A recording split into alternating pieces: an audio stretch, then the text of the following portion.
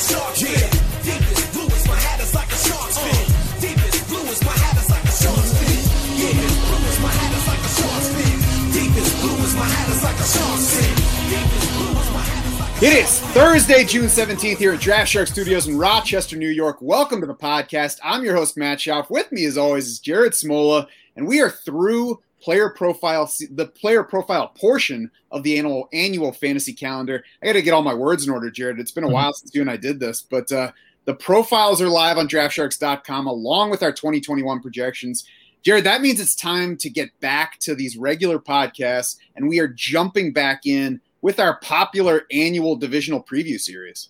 I'm ready to go. We're starting with the NFC West, an interesting division. I think a lot of teams I've been targeting heavily. I've been going in hard on these underdog best ball drafts. I'll probably be on the clock in a few of them during this podcast. So if I stop paying attention, that's probably because I'm making a pick on underdog. Try to ignore them for a little bit. You got time. They're definitely interesting teams and a lot of interesting players in this division. That's why we're starting the NFC West. We're going to go through coaching changes. We'll talk about the pass run splits that we used for each team in doing our projections. Talk about some guys we like, some we don't. I got to admit right off the bat, I had a tougher time picking guys that I hate at cost in this division than I usually do. So, we'll get specific on those as we get to the teams, but let's jump right in with the Arizona Cardinals. No favorites. We're going to go alphabetical order. Arizona Cardinals up first. Jared, what do we have on the coaching change run pass split fronts?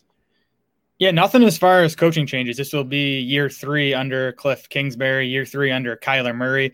The Cardinals made, a pretty nice step forward in year 2 last year. They went from 21st in total yards to 6th last year. They went from 16th to 13th in points. They actually dropped a bit from 13th to 19th in Football Outsiders offensive DVOA. I think the most exciting thing, though, is that Arizona went from 22nd in total plays in 2019 to 4th in total plays this past season. They ran over 5 more plays per game last season than they did in Cliff Kingsbury's first season. And we know, Cliff Kingsbury, we expected him to run a fast-paced offense coming in to the NFL. And I think that they weren't good enough to do that in his first season. Last year they were, they ran the 4th most plays. I think they're again, I would expect them to finish top 5 in offensive snaps this season. Yeah, we were expecting high play volume when he arrived in the NFL. Not surprising that maybe it went a little slower than we might have hoped when we're talking about a first-time NFL coach, a first-time NFL quarterback. So nice to see some progress on that front. Even with more plays, this is not likely to be a pass-heavy or even pass-leaning offense going forward, though, right? Yeah, the pass rate dropped from year 1 to year 2. It was 60.4% in 2019, down to 55.8% last season. Arizona did win 3 more games. They went from 5 wins to 8 wins. That generally will drop your pass rate a bit, but they also dropped about the same amount, 4 percentage points in situation neutral pass rate. They went from 60% in 2019 to 56% situation neutral pass this past season. So, that tells you they wanted to run the ball a bit more than they did, even, outside of game script. So yeah, I went with 57% pass this season, kind of splitting the difference, but leaning more towards what we saw last season. Yeah, even in their 7 losses and their 1 tie last year, they were still short of 60%, just short of 60%, but short of 60% pass, even in those situations where you would expect more throwing. So it is a team that's going to lean run a little bit compared with the rest of the league. I have it 44-56 run pass, so basically the same split there. Switching over to QB notes here, and Kyler Murray drives up that rushing rate a little bit because he will scramble a lot more than most quarterbacks. Tied for 3rd among QBs in scrambles last year, according to Pro Football Focus. 1 of 4 quarterbacks with 50-plus scrambles. The other guys who joined him in that group, Deshaun Watson, Russell Wilson, Lamar Jackson, Patrick Mahomes, the only other guy at 40-plus, and then just 2 others at 30-plus. So we're talking about 7 total quarterbacks among all of them who reached 30 scrambles, and Kyler Murray was at 51. So even the guys who are just a few spots below him are scrambling a lot less. That doesn't make a giant impact on the team's overall run-pass split. It does boost Kyler Murray's fantasy production, and it kind of makes the passing stuff matter a little bit less. And Murray made some headlines, I think it was last week, saying, he wants to run less this season. I feel like that's like a typical, June thing we hear from these mobile quarterbacks. I don't buy, he's a better runner as a quarterback than he is as a passer. Not saying, he's a horrible passer, but he's going to run the ball plenty.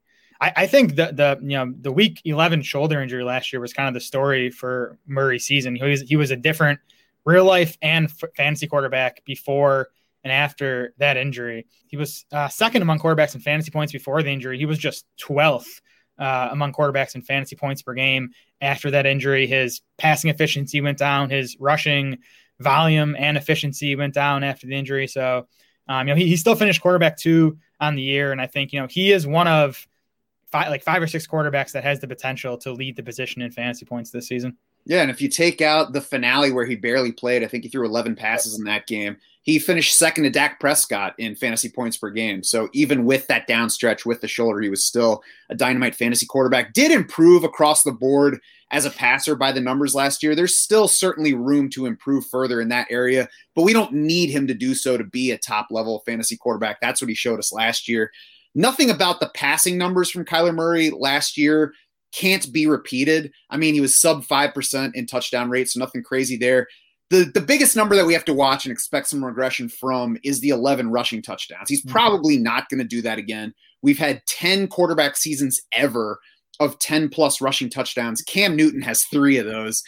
Basically, everybody else just makes a cameo in that area. 6 of Murray's touchdown runs came from inside the 10-yard line, 4 from inside the 5, according to Pro Football Reference. And he wasn't running as much in that range as Cam Newton does. Cam Newton beat him last year even, 19-7 in carries inside the 5, 31-14 inside the 10. So we're not looking at Josh Allen, Cam Newton in terms of a goal line running back. We're looking at somebody who can run, who is fast, who will always give us upside in those categories, but also got a little bit lucky on the touchdown front last year and probably coming down in that area.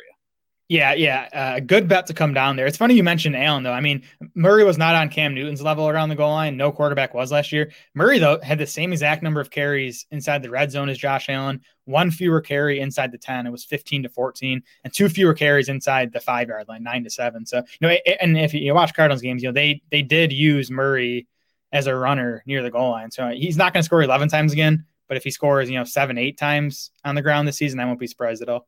Yeah, he's certainly a guy who could score the way that Josh Allen does down there. And as I mentioned, the passing touchdown rate was just 19th in the league. So if he balances several fewer rushing touchdowns with some more passing touchdowns, it can all even out.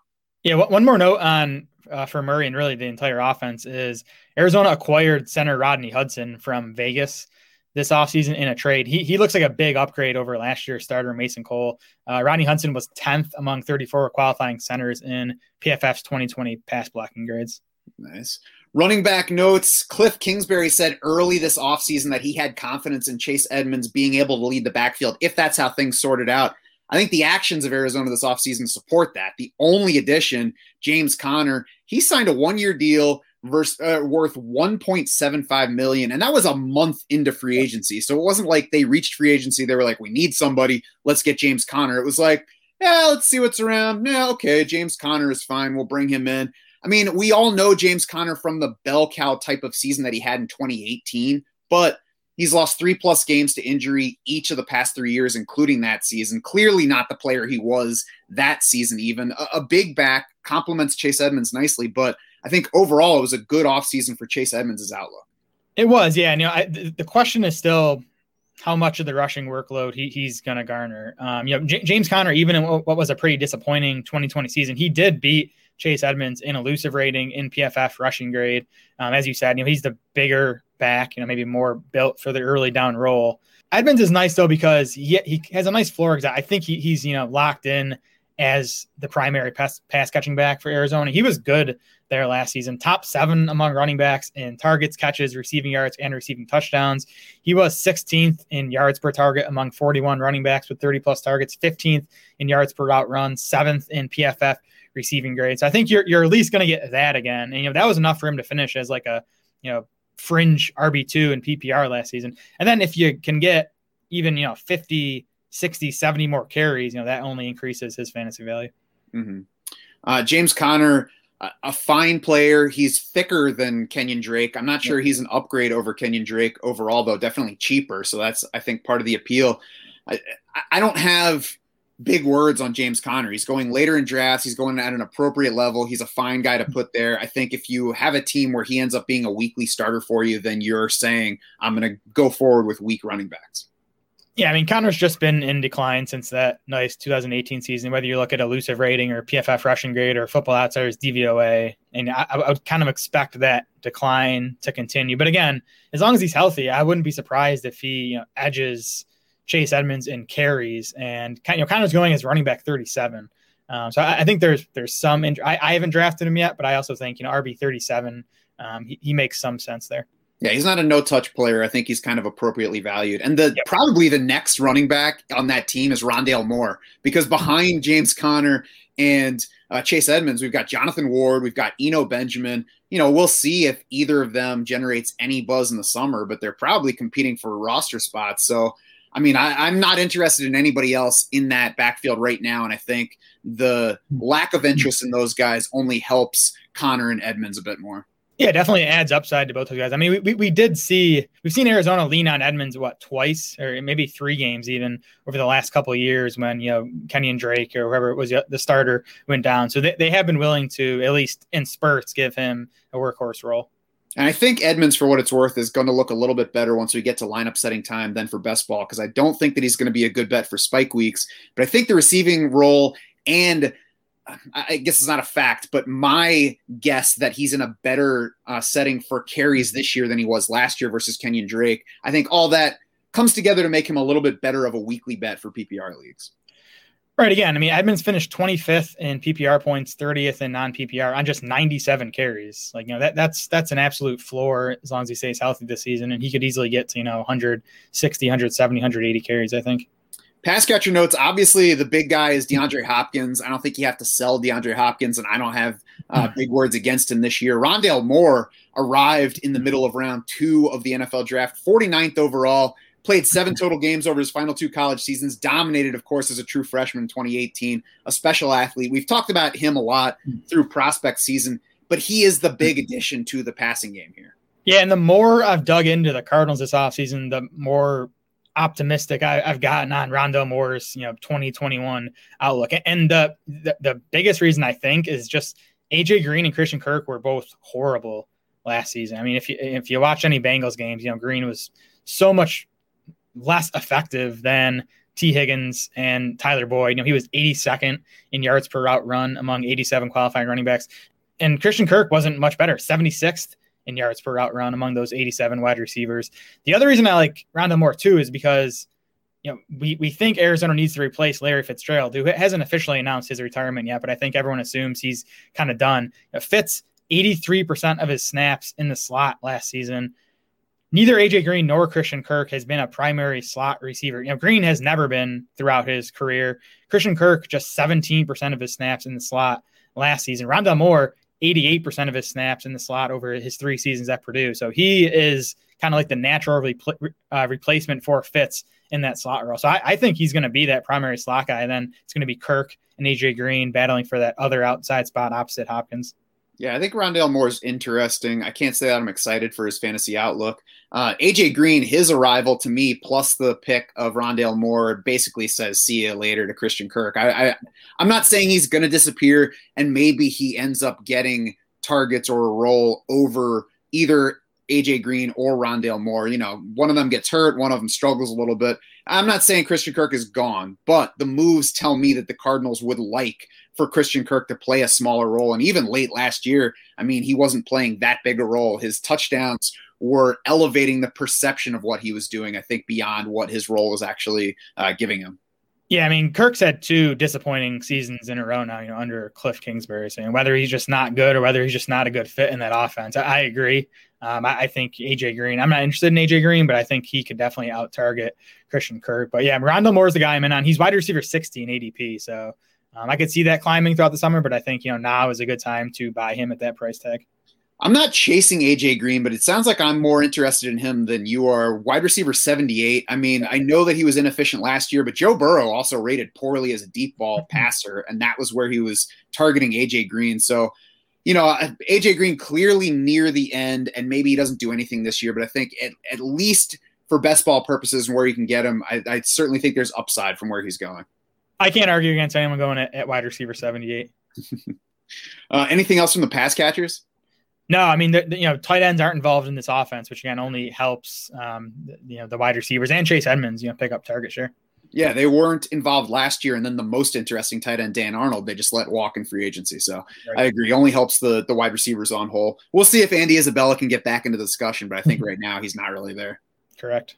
Who I like, not an offense that I'm really targeting all that much, to be honest, because people really like it in general. I mean, Kyler Murray is QB3 in FFPC best ball drafting. DeAndre Hopkins is wide receiver 4. Both of those guys, I think, appropriately priced, but there's not value on them where I'm chasing them. Chase Edmonds, RB27, I'm not chasing, but he's in between Javonte Williams and Trey Sermon. It's the same range where we haven't projected. So like the other two guys, I think it's appropriate value in drafts.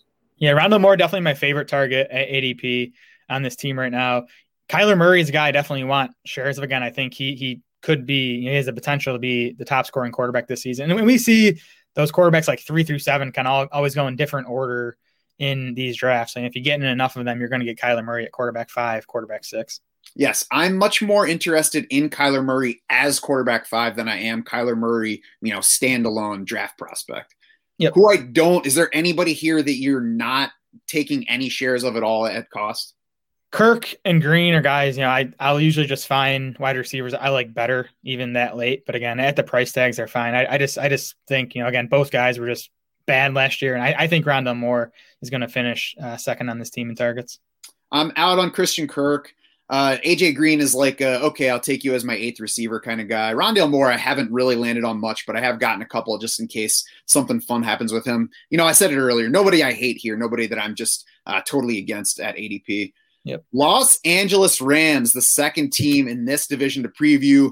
Coaching changes. The passing game coordinator, Shane Waldron, is gone to Seattle. I have no idea what the impact of that is actually going to be. Sean McVay is obviously running the offense there. So, we'll see how important that is. But Waldron was on the staff for the past 3 years in that role, was the tight ends coach the year before that, the first season that Sean McVay was there, and also worked under Sean McVay in Washington when McVay was the OC. So somebody who has stayed with Sean McVay for a reason. Wes Phillips steps into that role with Waldron gone. He is Wade Phillips' son. He was the tight ends coach the past 2 years. So it looks like an order of progression here. If you look at where Shane Waldron came from, Wes Phillips also coached in Washington before that, including all 3 of Sean McVay's OC seasons. So I think overall, if you're looking at Shane Waldron leaving and Wes Phillips moving up, it's tough right now to expect there to be much difference when it just kind of looks like how things go under McVay. Yep, I'm not expecting any change in scheme here. And there's no reason for McVay to change anything. It's been a good offense since he arrived. Top 11 in total yards in all 4 seasons under Sean McVay. The Rams, too, another, like Arizona, a offense I think we can project for a bunch of plays. They've been top 8 in offensive plays in 3 straight seasons now. Run pass split. The Rams have gone sub 57% pass in 3 of Sean McVay's seasons. This year I landed on 58% run. 58% pass. I think the Matthew Stafford trade indicates to me some potential for a pass volume bump. I'm still talking about like middle of the league level of run pass split. So I'm certainly not expecting a pass happy offense, but to me, you don't give up 2 first-round picks and a third to swap quarterbacks to get 7 years older at that position to then, run 50% of the time. I'm at 58% pass too, so I think that's settled for all the reasons you mentioned. I do think it's a quarterback upgrade. I think there are still some questions in the backfield, and everyone loves Cam Akers, but we only saw him in a lead role for a handful of games last season.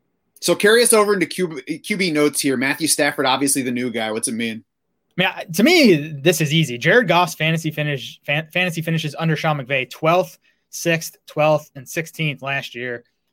I think the eye test says Matt Stafford is an upgrade over Jared Goff. PFF passing grades say he's an upgrade. Stafford finished higher than Goff there in 2 straight seasons and 3 of the last 4. Stafford easily beat Jared Goff in Football Outsiders DVOA in each of the last 2 seasons. So, if Goff was generally a top 12 quarterback under McVay, I think that's kind of Stafford's floor. And I think, he could finish inside the top 8. Yeah, I agree with all that. I mean, you can look at some numbers that make them look pretty similar in performance, but you also have to remember that Jared Goff was playing for Sean McVay. Matthew Stafford was playing for garbage in Detroit. Stafford goes to a spot with better wideouts. It's a good spot. Obviously, the Rams believe that they upgraded significantly at quarterback, so I'm going to go with what they think of Stafford. QB 15 last year for Stafford, but tied for second in points per game the year before when he missed half the season with injury. QB 20 in 2018, QB 6 in 2017 and 2016. I think you take the high end of that. You look at what Matthew Stafford could be, and in the range where he's going, you treat him that way. It doesn't mean he has to be a target for you, but I'm more interested in the upside of Stafford than I am of, whatever you want to call the downside from his finishes in Detroit. Right. And Stafford is up to quarterback 9 in FFPC. I think he was around like 12, 13 early on. So I'm glad I got some Stafford there because at quarterback 9, I think that he's fairly priced. I don't think he's a value there as much as I like him in this passing game. I agree. I'm mostly interested in him at this point if I have taken Cooper Kupp and Robert Woods, and I'm not reaching to make that stack, but I think in the range where he makes sense, he gets more interesting versus the remaining quarterbacks or versus waiting on a quarterback if I have one of those wideouts already rostered. Agreed. Running back notes, Cam Akers, we're all excited right now, but if you look back at the whole season, he really let fantasy owners down based on what we were hoping for heading into the last season. Not necessarily his fault. Injuries were definitely a culprit. He suffered that rib injury in week 2, left that game after, I believe, 3 carries, missed the next 2 games, barely played in the next 3, 36 total touches over the next 4 beyond that. So, that really stunted his growth for a while. Then week 13 exploded all of a sudden. Another missed game in their mix with an ankle sprain, but Cam Akers was a workhorse down the stretch. Not so much on the receiving side. Yeah, so like you said, we saw him for 6 busy games last season, and even in those games he wasn't great in elusive rating. He was kind of average in PFF rushing grade, and he was playing through some injuries, so you got to factor that in. But again, the small sample size is a concern for me. The lack of pass catching stuff is a slight concern for me. He only saw 14 targets in those 6 games in a workhorse role. Darrell Henderson also beat Cam Akers last year in PFF rushing grade and elusive rating, so I'm not ready to just kind of cast Henderson aside yet and say this is entirely Cam Akers' backfield. So I do think there's some risk here. I also think the upside, though, is, top 5. We've seen Sean McVay produce elite fantasy running backs. Todd Gurley in 2017, 2018 was a top 3 running back. Not sure Akers has the type of pass catching upside we got from Gurley, but I do think he has the same type of rushing upside. These Rams have ranked top 10 in rushing attempts and rushing yards in 3 or 4 seasons under Sean McVay. Malcolm Brown is gone. He actually led the Rams last year in targets and pass routes. Both McVay and Rams beat writers have talked up Akers' ability in the passing game. So it sure sounds like he's headed for, a pretty workhorsey role. I kind of want to see it first at the price he's going. There's a couple of running backs going behind Akers that I like better. So I just haven't ended up taking too much of him so far. The issue with him for me is the range and who else is there, and where he's going to go, I think, draft to draft, because there will be drafts where he's in the second half of round 1. There will be others where he's closer to the middle of round 2. So, that's more of a draft to draft question. It'll be interesting to see whether we get more of a workhorse running back here versus kind of the committee approach that it was last year. Maybe that was Cam Akers being hurt. Maybe that was Sean McVay just going with what he had versus when he had Todd Gurley before and working Todd Gurley to death. I would expect that we won't get quite that level of workload after seeing it wear down Todd Gurley and maybe not wanting to break down Cam Akers. But at the same time, that you've basically got a running back for that first contract and then probably not much beyond that. So it kind of behooves a coach to go ahead and work a guy a lot. Darrell Henderson, through like the early to mid part of last year's schedule, started to take over the backfield, at least from a workload standpoint. That was while Cam Akers was hurt. Darrell Henderson's workload dipped with a week 8 quad issue, and he never really rebounded from that. It's tough to know how much of that was physical because it didn't cost him any further games beyond that. And it was still a few weeks before Cam Akers really took over. So, we still have to watch these guys work together and see how the work gets split between them. But as you mentioned, Sean McVay has been doing nothing but talking up Cam Akers this offseason. So you have to assume that Cam Akers is at least the clear leader, and we'll see how high that climbs. Henderson also ended last season with a high ankle sprain in week 16, cost him the finale, cost him both playoff games. And then even in spring workouts, he's been limited. They're not specifying the injury as far as I could see, but I think we have to assume it's related to that ankle from the end of last season. He's expected to be ready for the start of training camp, but we'll have to at least keep an eye to make sure that Darrell Henderson's good physically. basically, there's a lot of speculation here based on what we've gotten from the Rams the past couple of years. Todd Gurley flaming out quickly, then last year's committee that has lost a member. Sean McVay talking up Cam Akers. They did take Cam Akers in round 2 last year, their first pick of that draft, with Henderson and Malcolm Brown already in place. So, I mean, overall, Sean McVay's words and his actions suggest that they really do like Cam Akers as much as he's saying.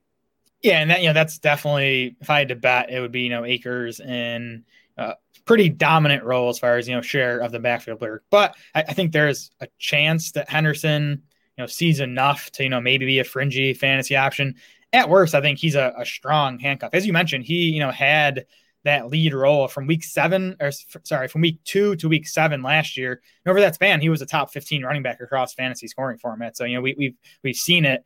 Worst case, if Akers goes down, I think you have, at least a solid RB2 in Darrell Henderson. Yeah, I think Darrell Henderson is at least Latavius Murray here. Yep. I think you mentioned the upside on Cam Akers. I think the ceiling is maybe we get, Jonathan Taylor from late last season, albeit versus not as easy a schedule, but that kind of workload, that kind of production. It's worth noting, too, the Rams had the second smallest running back target share in the league last year, though. That was even up from 2019 when they were last in the league in running back target share. In 2018, it was the 10th smallest. 2017, it was the 12th smallest. So we got used to Todd Gurley getting plenty of receptions, but this is not a team that has been near the top of the league in throwing the ball to running backs. I certainly don't think that going from short arm Jared Goff to big arm Matthew Stafford's going to help that. That doesn't mean there's not enough receptions to support Cam Akers, but it means that it's not necessarily a ceiling area. I don't think Cam Akers is a candidate for really 50-plus receptions this year.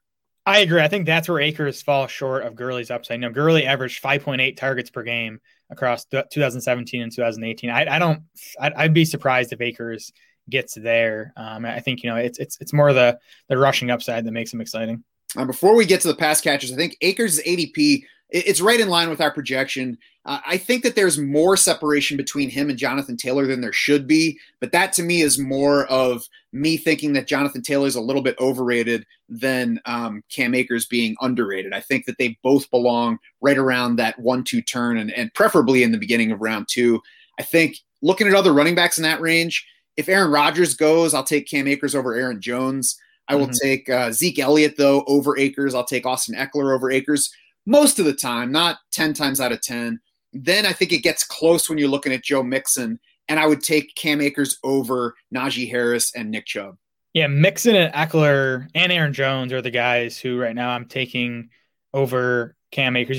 Jones, I'd have no issue taking Akers over Jones just because of the uncertainty with Aaron Rodgers. But Eckler, in a full PPR league, and Joe Mixon, those are the two reasons really I haven't drafted much Cam Akers yet.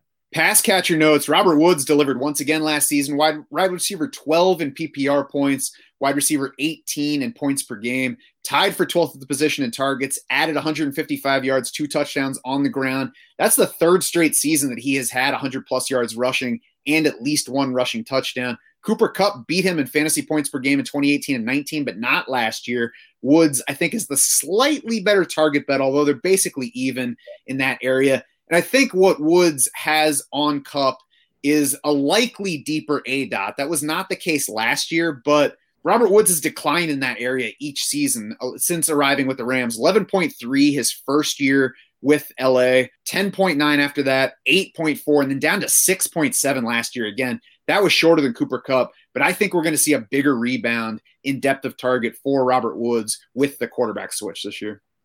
Yeah, career lows in yards per catch and ADOT for Robert Woods. I think that was a Jared Goff thing, not a Robert Woods thing. Matt Stafford willing to throw downfield more than Jared Goff, better throwing downfield more than Jared Goff. So I think that's a boost to Robert Woods. It's kind of the same argument as Matt Stafford. I think it's just kind of simple with Woods. Like, he's been a high-end wide receiver 2 the past 3 years with Jared Goff. Now he's getting a quarterback upgrade. I don't really see a reason to think he can't finish there again. Cooper Kupp's touchdowns fell off last season. He averaged 5 touchdowns inside the red zone over his first 3 years, had just 2 of them last year. His total targets and his catch rate dipped in that range. I think, the catch rate can just be a fluky kind of thing. The targets should be back up, I think, under Stafford. I think it improves the whole offense, thus presenting more scoring opportunities. And just like Robert Woods, not to the same degree, but Cooper Kupp's ADOT has also decreased each year. 9.6 in his first season, down to 8.8, 7.3, 7.0 last year. I think a bigger rebound for Woods, but I think we should also see a rebound in that area for Cooper Kupp, and more yards can only help a wideout. Yeah, I mean, Kupp's a better rebound candidate even than Woods, just because of those the touchdowns last season. 3.3% touchdown rate, which is well below league average and well below what he had in 2019. So like that again, he's getting a quarterback upgrade. I think the only reason Woods sits ahead of Kupp in our rankings is the rushing. The Rams don't use Kupp nearly as much on the ground as they do Robert Woods. So I do prefer Robert Woods straight up, but I think, Kupp going about a round later, 4 wide receiver spots later, he might actually be the better value among these Rams wideouts. And I think the rushing stuff's going to create a bigger it's going to make it look like the gap is bigger between them, because when you're looking at a week-to-week comparison between them, I mean, we're talking about less than 10 yards per game, most likely for Robert Woods. So it's not the kind of thing you predict and bake into his weekly value. It's by the end, there are going to be a couple of touchdowns, but not the kind of thing you can predict. Yep, exactly. I'm really not interested in any other Rams wideout beyond those two. I mean, maybe at the end of a best ball roster, I'll take DeSean Jackson or Van Jefferson. I'm going DeSean Jackson first, just because when DeSean Jackson is healthy, he's the deep ball guy. He has never not been that guy. So if I'm taking him at all, I'm going to assume that he's on the field. I'm going to assume that the team brought him in to do the thing that he's always done, and that he will have a few spike weeks. Yeah, so I'm interested to see who wins this number 3 wide receiver job. I haven't been targeting any of these guys heavily yet because I'm just not sure who it's going to be. But, Josh Reynolds as the 3rd wide receiver last year saw 81 targets. Gerald Everett's also gone. He leaves behind 62 targets. And I don't think Tyler Higbee is going to snatch up all of those. I think there's opportunity for a 3rd wide receiver to, be a fringy fantasy option. I hope it's Djax. I think he's a perfect fit. He Robert Woods and Cooper Kupp aren't deep guys. Djax is, so I think he's a good complement. I think he meshes well with Matt Stafford, who again likes throwing downfield, is good throwing downfield. Djax hasn't been able to stay healthy throughout his career, hasn't been able to stay healthy the last 2 years. He'll be 35 this November, so you can't count on him to play a full season, but I hope it's him. The Rams, of course, drafted Tutu Atwell in the 2nd round this year. They drafted Van Jefferson in the 2nd round last year. I've heard some buzz from Rams people that think Van Jefferson is the favorite for the number 3 wide receiver job. So again, it's something we'll have to monitor in camp. For now, you can just take late shots on these guys and kind of hope you find the 3rd wide receiver. Mm-hmm. And I'm also a little bit more interested in either Jackson or Jefferson if I already have Robert Woods or Cooper Kupp. You get kind of the handcuff upside, sure. Just that kind of correlation. Of course, if you already have Stafford as well. I think if you look at all the moves, the round 2 picks on wide receivers each of the past 2 years, DeSean Jackson signing, it points to them wanting to get downfield more and maybe wanting to throw a little bit more than they have the past year or 3. Yep. Otherwise, pass catcher, Tyler Higbee is the big name we got to talk about. It can only help that Gerald Everett is gone, but they did add the couple of wideouts that we just talked about. They added Jacob Harris in round 4 of the draft. Bryson Hopkins is around after he arrived in round 4 last year. Higbee's playing time stayed up last season, closer to how he finished 2019, not quite at the same level, did dip slightly. The Rams have also been well up in tight end target share the past 2 years versus the first 2 years of Sean McVay being there. Those offseason moves that we were just talking about with the wide receivers might suggest that the Rams would prefer to shift some of that back toward wide receiver and away from the tight ends. Yeah, again, I don't expect Higbee or even the tight ends in general to soak up all of those targets Everett leaves behind. I think we'll see more going to the wide receivers and maybe even the running backs this season. That said, Higbee should easily beat his volume last season, and volume was the problem for him. He saw 60 targets. That was just 21st among tight ends, but he was still efficient. 5th in yards per target, 7th in yards per route run among 35 qualifying tight ends. Again, it was just he didn't see enough volume to be reliable. I do think that should change this season. And remember, we saw Tyler Higbee without Gerald Everett back in 2019 for that 5-game stretch, and he was just out of this world. He led all tight ends in fantasy points pretty easily. So, that upside probably isn't there, but I do think he has the upside to, be a top 5-6 tight end this season, if he can, capture most of those targets that Everett leaves behind. Yeah, he's tight end 10 in FFPC drafting right now, tight end 9 in our PPR projections at the moment.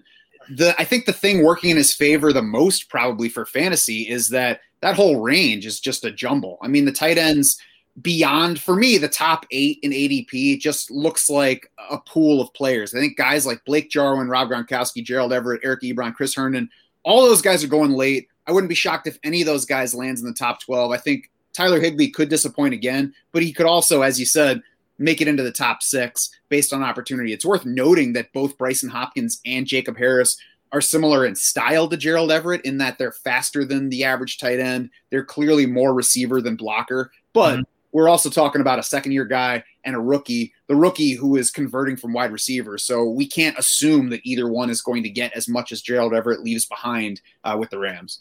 Yeah, I mean, the only reason I don't have more Higbee is because Noah Fant is going in basically the same range, and I've probably been splitting my shares between those two, and I'm taking a tight end in that area. I think those two are my favorite breakout tight end candidates this season. Who I like, Robert Woods, Cooper Kupp, plus Matthew Stafford in a best ball lineup. I think that's my favorite from this team. And I will stick with either Robert Woods or Cooper Kupp once we get to lineup setting time too. Yeah, like Woods at cost, like Kupp at cost. I like Higbee at cost. I think Akers and Stafford are like fairly priced now. I don't think you're getting a discount on either guy, but I do think they have the upside to, still return a profit. And again, even Darrell Henderson, I think if you're looking for that handcuffed, I don't think he's going to be a standalone fantasy option. I do think he's a handcuff, but I think he's a nice handcuff where he's going in the 12th round. Yeah, and especially attractive in the current draft climate for best ball teams. Yep. Who I don't like, there's really nobody that I'm avoiding at cost. If Cam Akers is in round 1, as I said, I'm probably not taking him there, but I'm fine with him in round 2, so it's kind of nitpicking. I can't argue with you too much if you're like, nah, I'm taking Cam Akers over Zeke Elliott after what we saw last year. Yep, same here. San Francisco 49ers, Jared, any relevant coaching changes on this front? A few minor ones. I don't think any that are going to have a real big impact because Kyle Shanahan is back for his 5th season here, and it's his offense. They did lose Mike LaFleur, who was passing game coordinator. He took the Jets offensive coordinator job. Mike McDaniel, who had been the run game coordinator for the 49ers, was promoted to offensive coordinator. But again, it's Kyle Shanahan's offense. I don't expect much to change. It's been a good offense, top half of the league in total yards in all 4 years under Kyle Shanahan, despite, what's been kind of a revolving door at quarterback and some shoddy quarterback play.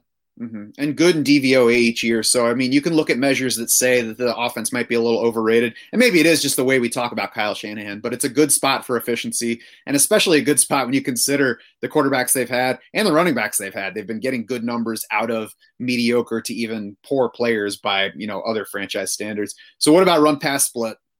Yeah, this is the toughest team to project because it comes down to how many games Trey Lance starts. I think you could see them near 50-50 run pass split with Lance in there.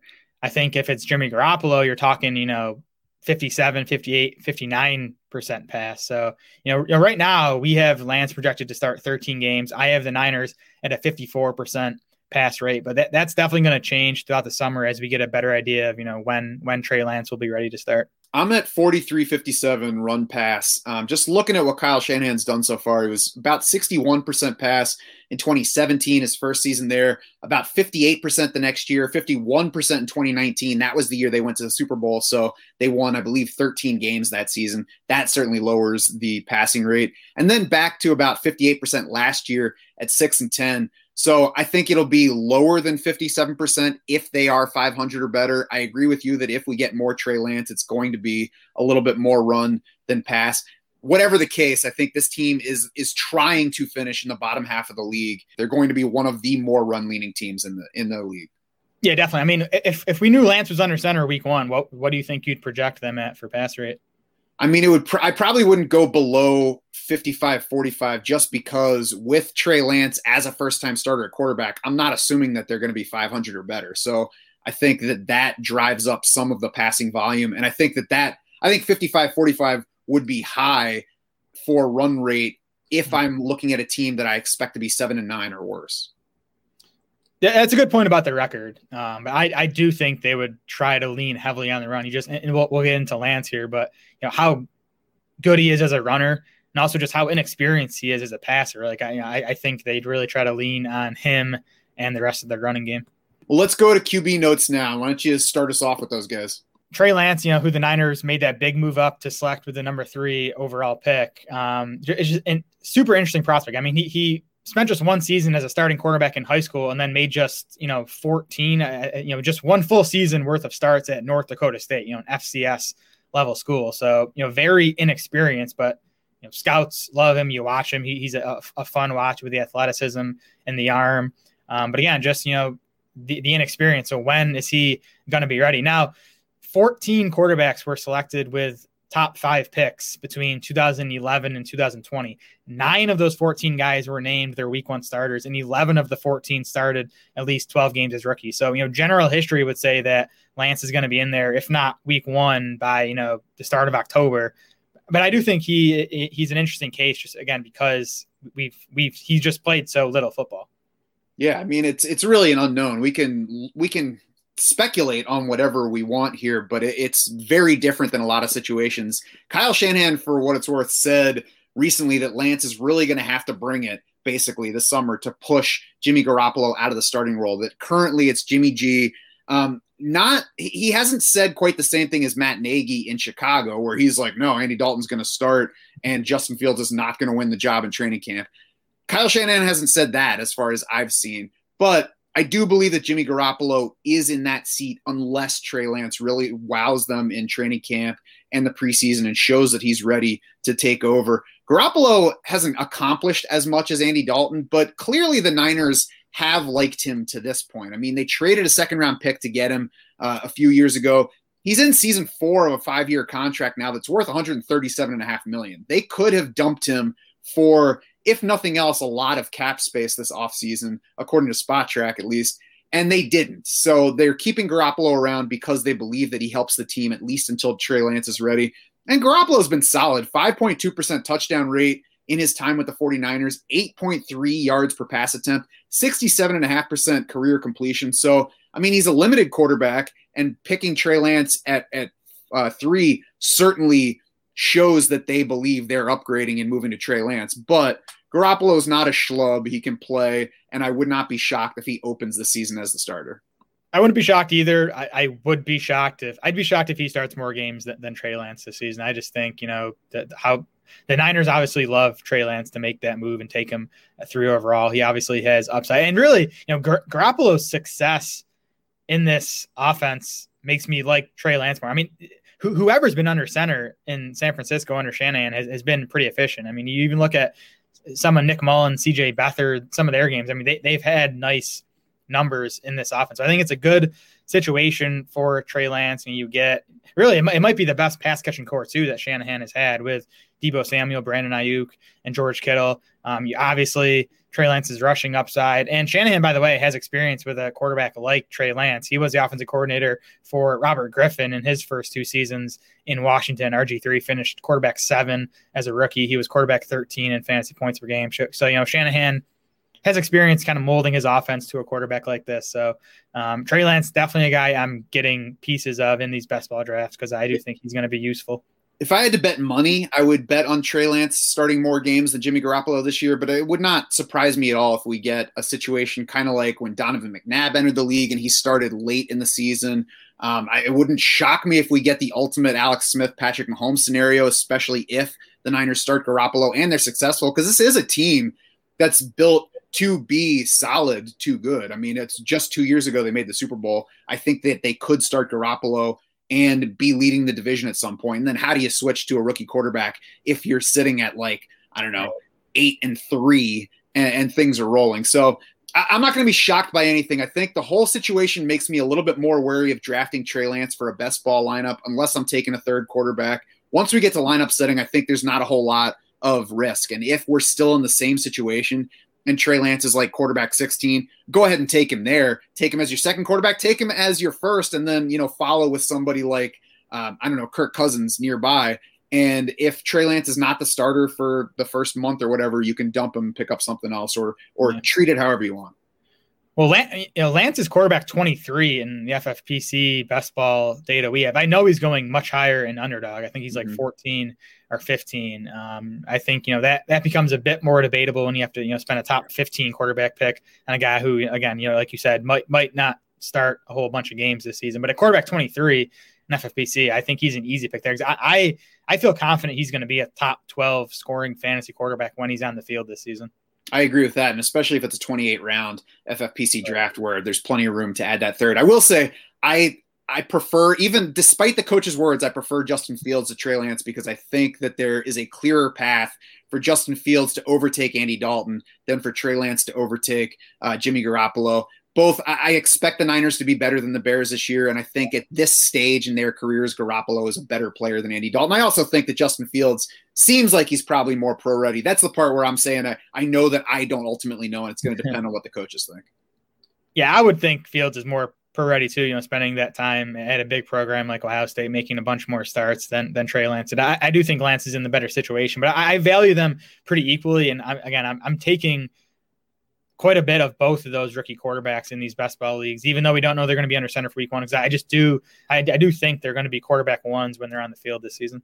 Yeah, there's big upside whenever they do get on the field. Running back notes, Jeff Wilson Jr. looks like he's going to be out through at least half of the regular season after that meniscus tear. So, he's out of my fantasy plans for now. Raheem Mostert, limited by a knee issue in spring workouts.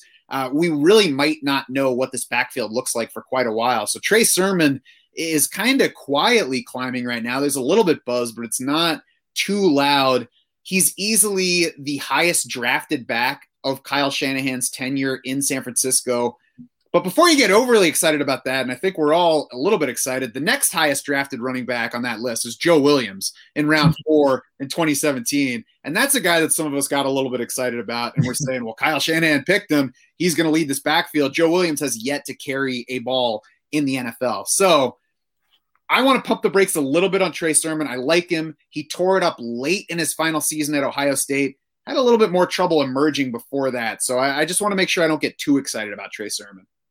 Yeah, a good prospect, not a great prospect. I think to me, he was a better prospect than Joe Williams. But the Niners traded up to select him, as you said, with that 88th overall pick. He's 6 foot, 215 pounds, 90th percentile relative athletic score. So, checks those boxes. He also ran a similar scheme at Ohio State as he'll be running under Shanahan in San Francisco.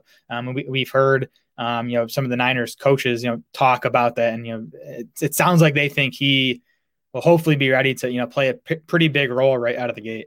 Yeah. Worth noting, Raheem Mostert, 20th in rushing DVOA last year, according to Football Outsiders, among 47 qualifying backs. He led the position in that category the year before. So Raheem Mostert is a pretty good player, or at least a pretty good player in Kyle Shanahan's scheme over the past couple of years. So don't rule him out just because he's limited already. Wayne Gallman's around. We'll see what that means. 6th round pick, Elijah Mitchell's there. But I think the big things are how Raheem Mostert and Trey Sermon fit together. At this point, with where Trey Sermon's going, I don't think it's too early. It's crept up, but he's still just outside of RB2 range. If he is the lead back, even if it's not, workhorse level, even if it's just the guy getting more carries in San Francisco, there's certainly upside well beyond RB28. Yeah, Mostert's interesting. His production has been awesome under Shanahan the past 2 seasons. 5.4 yards per carry over the past 2 seasons. That's second best among 76 qualifying running backs over that span. It's just how much is him and how much is the scheme. Mostert has led all running backs in yards before contact per attempt in each of the last 2 seasons. I think he gets some credit for that because he has to, find the hole and maybe avoid the first guy to, pick up those yards before contact. But I do think the scheme has a lot to do with that. Mostert has had trouble staying healthy. He dealt with a couple of different injuries last year. And just the fact that the Niners went out, signed Wayne Gallman, drafted Trey Sermon, drafted Elijah Mitchell, and that kind of tells me that they at least don't want to have to lean on Mostert as their clear lead guy. So I think Sermon definitely has a chance to lead the backfield and carries right out of the gate. I think their actions every single year show that they don't want to lean on one clear guy. So that makes this whole backfield a lot more interesting for best ball drafting season than it does for lineup setting, because obviously somebody's going to score points regardless of format, but it's going to get more frustrating to decide week to week who that guy is unless we have injuries kind of winnowing the field here. Yeah, so I'll say I do expect this to be a committee backfield for most, if not all, of the season, but we do have some history of Kyle Shanahan leaning on a clear lead back. Carlos Hyde in Shanahan's first season with the 49ers carried 240 times. He finished RB9 that season in half PPR points. And even before Shanahan came to San Francisco, he had a top 9 half PPR running back in 4 of his previous 9 seasons as an offensive coordinator or head coach. So, he has been willing at times to lean on one guy and not, have this 2, 3, 4-man committee. It sounds like the year that he inherited a team, and then before that when he was working for somebody else, though. I don't remember exactly, but I think he had control over a bunch of those offenses in like Washington and Cleveland. I mean, with his dad as the head coach, I think anybody who's worked for their dad might question that. True. Anyway, it'll be interesting to watch, and I don't think that Trey Sermon's going too early to be worth taking, regardless of format. I might be a little bit more apprehensive for lineup setting, but he certainly can work from RB28, and if you are not getting great value from your round 6 pick, that's not going to kill your season. Yep. Pass catcher notes, Deebo Samuel, 2.16 average depth of target last year. That's less than half of the nearest wide receiver in those rankings, which was Isaiah McKenzie, roughly 1/3 of the nearest wide receiver with 40-plus targets. And even if you look in that group, the closest guys are Greg Ward, Larry Fitzgerald, Laviska Shenault, Hunter Renfrow, Juju Smith-Schuster from last year. So not the kind of territory we want a wide receiver to be in for maximizing his fantasy potential. The year before that, Deebo Samuel's ADOT was 7.6, though. So that's nearly quadruple what it was last season. He broke his foot last June. We kind of knew to be apprehensive on him heading into last season, and then he dealt with hamstring trouble throughout. So we might end up seeing after 2021 that last year was just a throwaway. We can't take anything from it, and it's going to be different from that. It at least, though, gives me a little bit of pause wondering if he's going to be that short range a guy going forward. Yeah, and I know in general we want our wide receivers getting targeted downfield, but I mean, I don't know, at least in full PPR, like those short targets, it lays a nice floor because they obviously are high completion targets. And for someone like Deebo, where, he's obviously at his best after the catch, I don't mind. I don't want his usage that extreme. I don't want his ADOT to be at 2. But, if it's at 5 or 6, I think that's okay. I think that's how he should be used. I think, Kyle Shanahan knows how Deebo Samuel should be used. Durability, obviously, the concern here. Even before last season, he dealt with a bunch of hamstring injuries. He missed time with me as a rookie in 2019, dealt with a bunch of hamstring injuries at South Carolina. So durability is the concern. But, I mean, the guy's been good when he's been healthy. He was 31st among wide receivers in PPR points as a rookie. In his 5 healthy games last season, he scored at a pace of wide receiver 25 in PPR. And in there, it was only 4 healthy games together last season, but Deebo Samuel out-targeted Brandon Ayuk 28-25 in those 4 healthy games. So we can get into Ayuk here, but I think the gap in ADP should not be nearly as big between those two guys. The year before, Samuel was wide receiver 36 in points per game as a rookie in PPR scoring. That was with 3 rushing touchdowns, so that certainly helped. Just 1 game of more than 1 carry last year. Again, we might end up looking back and seeing that 2020 was a complete throwaway because of his injury situation. But we don't know at this point, so we're speculating. Brandon Ayuk was awesome last year, wide receiver 19 in PPR points per game. You mentioned didn't share the field with Deebo a lot. Also was missing George Kittle a lot. So he turned it on from week 7 forward, but that's right when those guys were iffy or gone. Brandon Ayuk, excellent as a first-round rookie, but it's a very different situation for target volume going forward. Yeah, I mean, Ayuk definitely benefited from those injuries too. Deebo Samuel missed 9 games, was limited in 2 others last year. George Kittle missed 8 games. So Ayuk saw 10.1 targets per game over his final 7 last year, when he scored as a wide receiver 1. But again, Samuel out-targeted Ayuk in their 2 healthy games together. George Kittle easily out-targeted both these wide receivers in their 3 healthy games together. It was 25 targets for Kittle, 19 for Deebo, 16 for Brandon Ayuk. In those 3 games last season. Deebo also beat Ayuk in yards per route run and PFF receiving grade last year. Ayuk was just sort of average in those metrics. And he was a rookie, so it was a promising season. But again, Ayuk's going wide receiver 24. Deebo's going wide receiver 37. I think those guys should be much closer in ADP. And we had iffy to bad quarterback play. Jimmy Garoppolo was hurt and also not performing great at times. Nick Mullins is gone. So, I mean, clearly can't fully judge Brandon Ayuk on anything, good or bad from last season. There's a lot of things that we're kind of waiting to see. George Kittle is the big factor here. He lost 8 games to injury last year, lost weeks 2 and 3, went on IR for 6 games in the middle of the season, averaged 79.3 yards per game when on the field. Over a full season, only Travis Kelce would have had more receiving yards at that pace. Only Kelce and Darren Waller beat him in receptions per game among tight ends. Kittle was 3rd in PPR points per game. closer to Waller at number 2, 1.8 points per game behind Darren Waller, 3.4 ahead of number 4, Mark Andrews. So that's why it's the top shelf right now. Travis Kelce, Darren Waller, George Kittle, in spite of the injury history for George Kittle. And, I mean, there's still upside for Kittle in his career touchdown rate. He scored on 4.2% of his receptions last year for his career. He scored on 5.3%. Maybe that just stays a weakness throughout his career for whatever reason, but I doubt it. I mean, he's a big, fast, athletic guy on a team with wideouts who are relatively not as good when you're comparing Kittle versus his tight end peers with the Niners wideouts versus their wide receiver peers. Kittle's the giant here. Yeah, definitely room for growth in the touchdown department. I mean, Kittle has just been the most efficient tight end in football for the past 3 years now. He's led all tight ends in yards per route run in 3 straight seasons, leads the position in yards per target over those 3 seasons. He doesn't have the volume upside of Travis Kelce or Darren Waller, largely because it's a run-leaning offense. I think it's going to be more run-leaning whenever Trey Lance gets in there.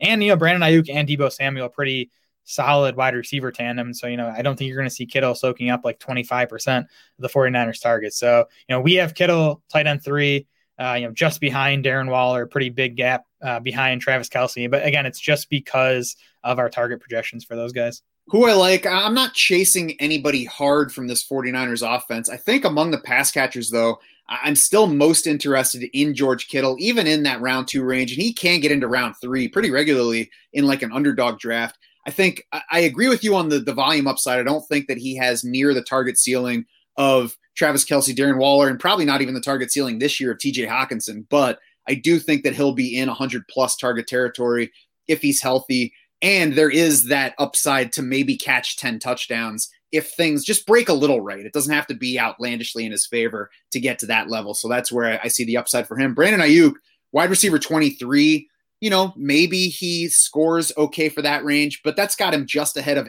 Adam Thielen, Tyler Lockett, T. Higgins, even Kenny Golladay, and just behind Cooper Kupp and Deontay Johnson. So at that range, I'm not doing anything more than taking 1 or 2 token shares of Brandon Ayuk just to make sure I don't miss out if he is something special.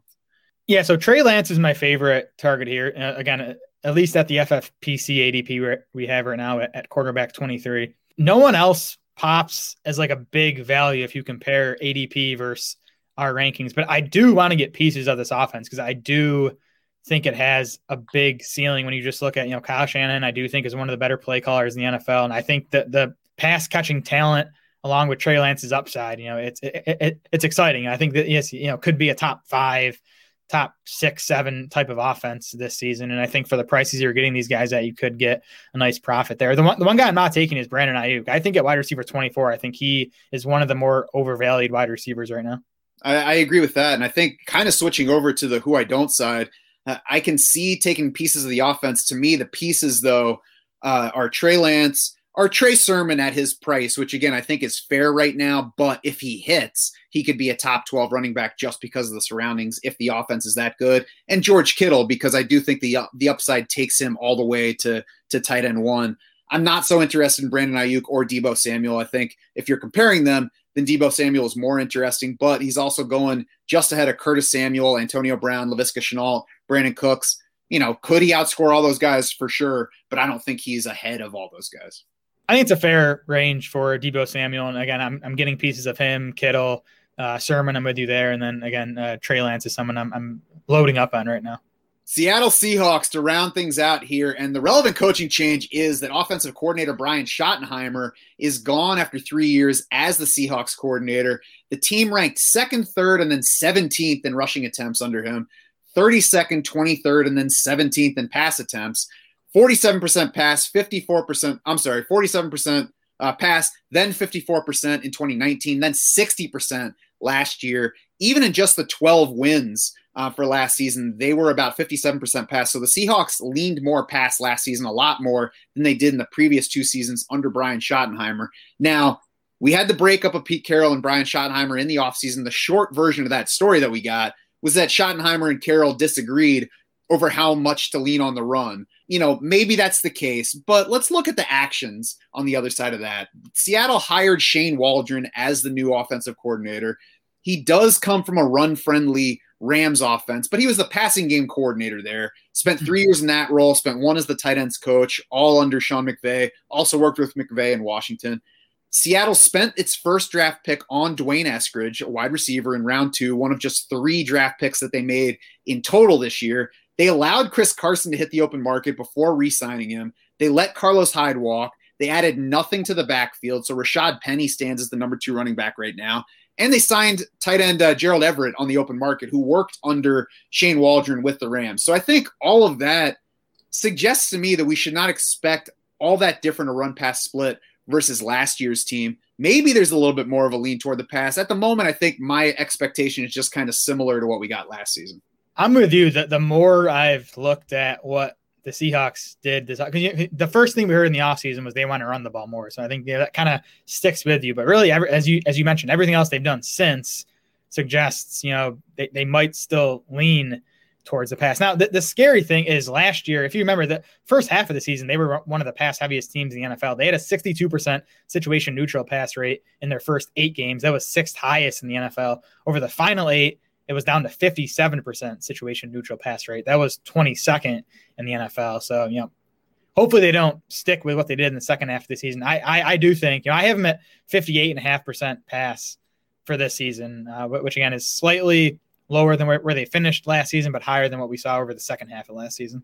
This team is never going to go pass heavy. I mean, clearly that's where Pete Carroll wants it, and it might frustrate Russell Wilson, but that's what this team is. I settled on 57-43, middle of the league. It's Rams territory. I think it would satisfy everybody involved. We've heard Tyler Lockett talk up the new offense. It's tough to know in May and June what that means, but if a wide receiver is happy with the new offense in the early days, it doesn't say to me that the new coach came in and said, we're going to pound the rock and you guys are going to have to block. So I'm not too worried about it. And I'm less worried because we're talking about a wonderfully efficient pass offense. Usually we had a bad second half from Russell Wilson. And let's go ahead into QB notes now, because we did have a bad second half from Russell Wilson. But if we look at his history overall, there has been a whole lot more good than bad. Yeah, and I want to believe, and I think I do believe that he's going to bounce back. I mean, he's like 33 or 34 now, so it wouldn't be shocking if kind of, last year was the beginning of a decline. But I'm more inclined to believe he's going to bounce back. Like you said, he's been good for so long. The guy's been a top 12 fantasy quarterback in all 9 of his NFL seasons. He still has one of the best wide receiver duos at his disposal. I think he got a tight end upgrade that we'll talk about in Gerald Everett. So I'm still in on Russell Wilson, especially I think it is at a fair cost as quarterback 7 in ADP right now. Yeah, he only turned 32 late last November, so that's not even old for a quarterback at this point. Yeah. If the Seahawks thought Russell Wilson was slipping, they definitely could have traded him this offseason. They did not do so. I mentioned the other moves that they have made that could be viewed as favoring some passing. Like I said, slipped in the second half. He was awful. Many of my fantasy teams, especially best ball teams in like the DS Invitational, for example, suffered for Russell Wilson's second half slide. But I'm going to lean more on what he has done career-wise. And even with that bad second half, he's coming off a career-high touchdown total, 40 touchdown passes. It's the 3rd time in his career he's cracked 7% touchdown passing rate. He's perennially top shelf in that category. So a 7% touchdown rate is a number that you would normally say, oh, that guy's going to regress. He can't do that again. Russell Wilson is over 6% every year. He's hit 7% 3 times. Last year's rate was not even the highest of his career. So he's somebody who can repeat that kind of efficiency. He's a top 6 quarterback for me this year. And there's at least a small gap behind that group for the rest of the position. So all that has turned Russell Wilson into a decent draft value for me. I think all the quarterbacks are going a little bit earlier than I would like them to. So that chips away at it a bit, but I'm fine with where Russell Wilson is going relative to everybody else. Yeah, 6th, 7th round, I definitely think he makes sense if you can land him there. One last interesting note I came across when doing Wilson's profile. He has finished top 2 in pass attempts into the end zone in 4 straight seasons now. That's according to Pro Football Focus. So, you talk about that touchdown rate. That has a lot to do with it. He's just getting chances to throw touchdowns, which came as a surprise to me considering, again, this has been not one of the pass heaviest offenses, but despite that, they do throw a lot when they get near the end zone. Yep, an efficient offense that trusts its quarterback and hasn't been dominated in the backfield. We'll move to the running back notes now. Chris Carson does stick around, as I mentioned, re-signed on a 2-year deal after testing the free agent market. He stays in a good situation. Last year, obviously dealt with injuries, and that had really chipped away at his season. But over his 11 full games, he had 51.8% of the team's carries, 12% of the team's targets. That would have ranked 8th and 5th among all running backs for the entire season at those numbers. And I think there's room beyond that carry share. That's less than what he had gotten in previous seasons with Seattle. I mentioned Carlos Hyde is gone. Rashad Penny looks like the number 2, looks like the favorite to be the number 2 right now. He's not fully healthy yet. He had a knee cleanup after basically missing all of last year with the aftermath of the ACL tear the year before. We've already seen Chris Carson deliver fantasy numbers when healthy in the past, so we know that he can play when he gets the ball. Yeah, I mean, Penny's a big question mark. Despite the fact that Seattle let Carson test the market, they gave him 2 years, $10.4 million. That makes him one of the 15 highest paid running backs in the NFL in terms of average annual salary. So it says that he's returning as the lead back. As you said, he's produced his scoring averages in his healthy games over the past 3 seasons would rank him 8th among running backs in PPR points and 7th in non-PPR. So you're basically getting RB1 when this guy's been healthy. And yeah, you got to expect him to miss games. But I mean, we know most running backs, come with a fair amount of injury risk. So I think Carson is, again, as he's been the past couple of years, a pretty nice value where he's going in drafts right now. Yeah, he's climbed since early drafting when we didn't know for sure where Chris Carson would be playing before he re-signed. I wish that I had taken more Chris Carson in that range, but still, even now, RB19 in FFPC drafts, I think he's undervalued at that point. I'll take a couple missed games if you're going to give me RB10 scoring the rest of the time. The only reason I don't have more of him is because I love the wide receivers in that range. And, if I open running back, I'm probably taking a wide receiver over Chris Carson. But if you're looking for a running back, in that 3rd or 4th round, I think he's one of your best options. Yeah, and he can be a reason that let's say you are drafting in the second half of round 2, and you're like, should I take the next running back or should I take one of these young wideouts? Take the young wideout, get Chris Carson in round 3, and you'll be all right. I think both the reason that you mentioned and the fact that Miles Sanders is lingering into round 3, and there are a couple other guys in that mix now, have kept me from getting more Chris Carson. But I want to make myself get more Chris Carson from this point forward. Agreed. Behind Carson, no thanks for me on Rashad Penny, at least until we get to August and he's healthy and generating some buzz. Yeah, remember his knee injury, it was more than just an ACL tear. We never got details, but it was a multi-ligament injury. He was only able to play 3 games last year before he suffered a setback and was sidelined for the playoffs. And then, as you mentioned, had another knee surgery this offseason. So, I mean, there's just a chance we never get, the pre-knee injury Rashad Penny. And then you have, DJ Dallas, Travis Homer. Is Alex Collins still on the roster? I mean, we don't know. I think he's officially there right now. I mean, we just don't. You kind of wish you could gamble on a Seahawks running back behind Carson because of Carson's injury, but there's just because of Carson's injury history. But it's just too many question marks right now. Yeah, it's Carson and chill for me in that backfield right now. Pass catcher notes. I was wary of DK Metcalf's round 2 price before I did projections this draft season. He ranked 10th among all wideouts, though, in target share last year, even with Tyler Lockett tied for 8th in that category. 12% touchdown rate for DK Metcalf. It's high, but it's not outlandish when you consider who he's playing with, the situation he's in. We mentioned Russell Wilson's an all-timer in terms of touchdown efficiency. They throw the ball into the end zone a lot, and this is the big guy just heading into his 3rd season. So 12% touchdown rate is repeatable for DK Metcalf. Just 5 players saw more end zone targets than Metcalf last year, and one of those 5 was Tyler Lockett. Metcalf's heading into just his 3rd season after really, honestly, none of us knew what to expect from him because he went to the end of round 2. So even the NFL was like, yeah, he's big and athletic, but I can't be sure about this kid. We can be sure about him at this point. So basically, I hit early draft season wary of DK Metcalf, also wary of Justin Jefferson, where they were going. After projections time, profiles time, I feel just fine about both at cost. Yeah, Metcalf gets in the 3rd round too, plenty. So I think he's going at a fair price right now. You mentioned the end zone targets. He was also top 8 among wide receivers in red zone targets and targets inside the 10-yard line. He was 3rd among all wide receivers in air yards. So his usage last year was just awesome. Interesting too that, Lockett, and we'll get to him, so volatile, especially last year. And he's been that way really the past couple of years. Metcalf, a lot more reliable. And this is from your wide receiver scoring review, he finishes a top 36 wide receiver in 12 of his 16 games last season. That was tied for third most at the position. So he was more reliable, I think, than you'd expect on a weekly basis. Yeah, you mentioned Tyler Lockett. We all know I love him at this point, but his scoring was top heavy last year. 3 games of 30-plus PPR points. That included week 17, so that one probably snuck by a lot of fantasy owners. The scoring was a little bit more dispersed in 2019, but he also had the spike weeks there, a couple of them over 30 PPR points, more evenly spread in 2018. So we'll see if we get back to more of that from Tyler Lockett, or if this is just how it's going to be now that DK Metcalf is kind of overtaking the number one wide receiver role in Seattle. And the way that Russell Wilson's always talked about Metcalf, it would not be surprising to see Metcalf continue ascending there and maybe draw a larger share of targets this year. Basically, though, we're talking about a consistently good wideout in Tyler Lockett with strong catch efficiency in terms of catch rate, and also that top shelf quarterback by efficiency that we mentioned. Yeah, I mean, it was really late in the season that Lockett struggled. He finished outside the top 36 wide receivers in 5 of his final 6 games. You know, that coincided with the downturn in Russell Wilson's production too. Lockett still turns just 29 in September, so I'm not worried about him like declining yet.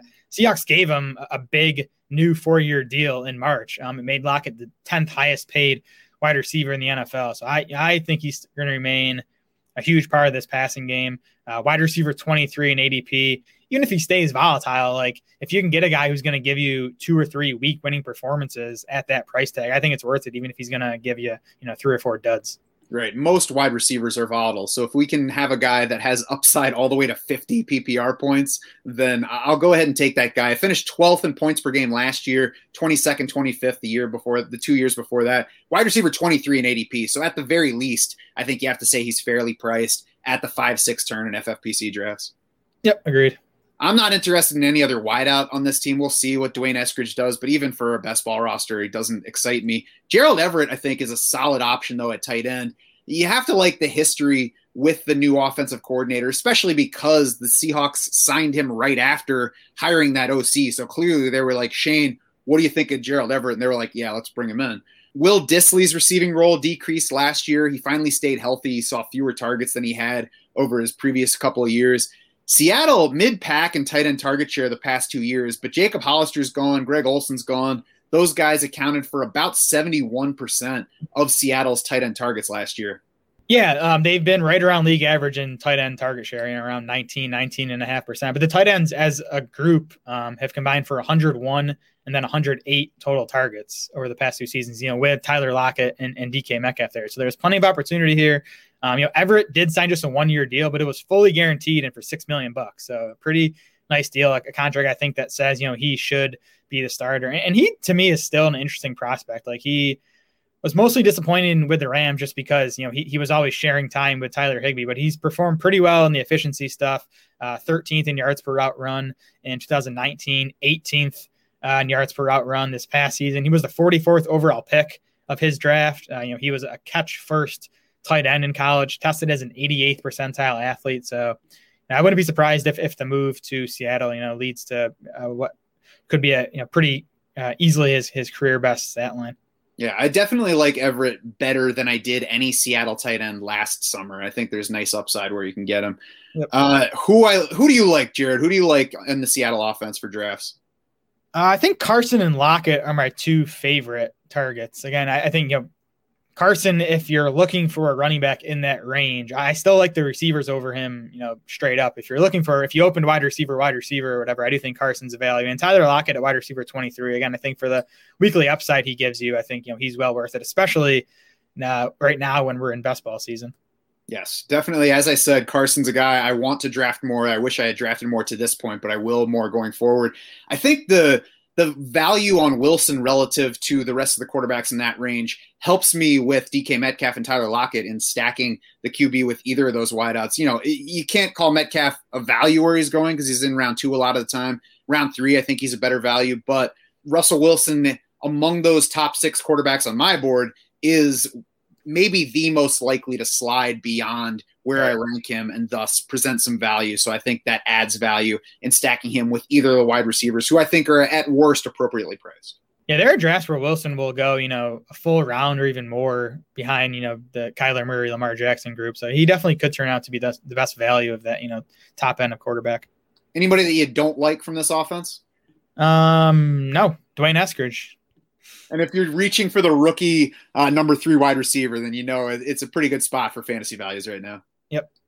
That's going to do it for this NFC West preview edition of the podcast. Head over to DraftSharks.com now. See where we rank all these guys we've discussed on this show, as well as every other fantasy relevant player. Check out our in-depth profiles for each guy. And even if you're not a DS insider, you can head to DraftSharks.com. Check the ADPs. They're up to date. You can see how the market is valuing these players or the guys that you prefer. We'll be back next week and throughout the summer to run through the rest of the divisions. You can find us on YouTube, Facebook, Twitter at DraftSharks, and of course, wherever you get your podcasts. For Jared Smola and the rest of the Draft Sharks crew, I'm Matt Schauf saying thanks so much for swimming with us.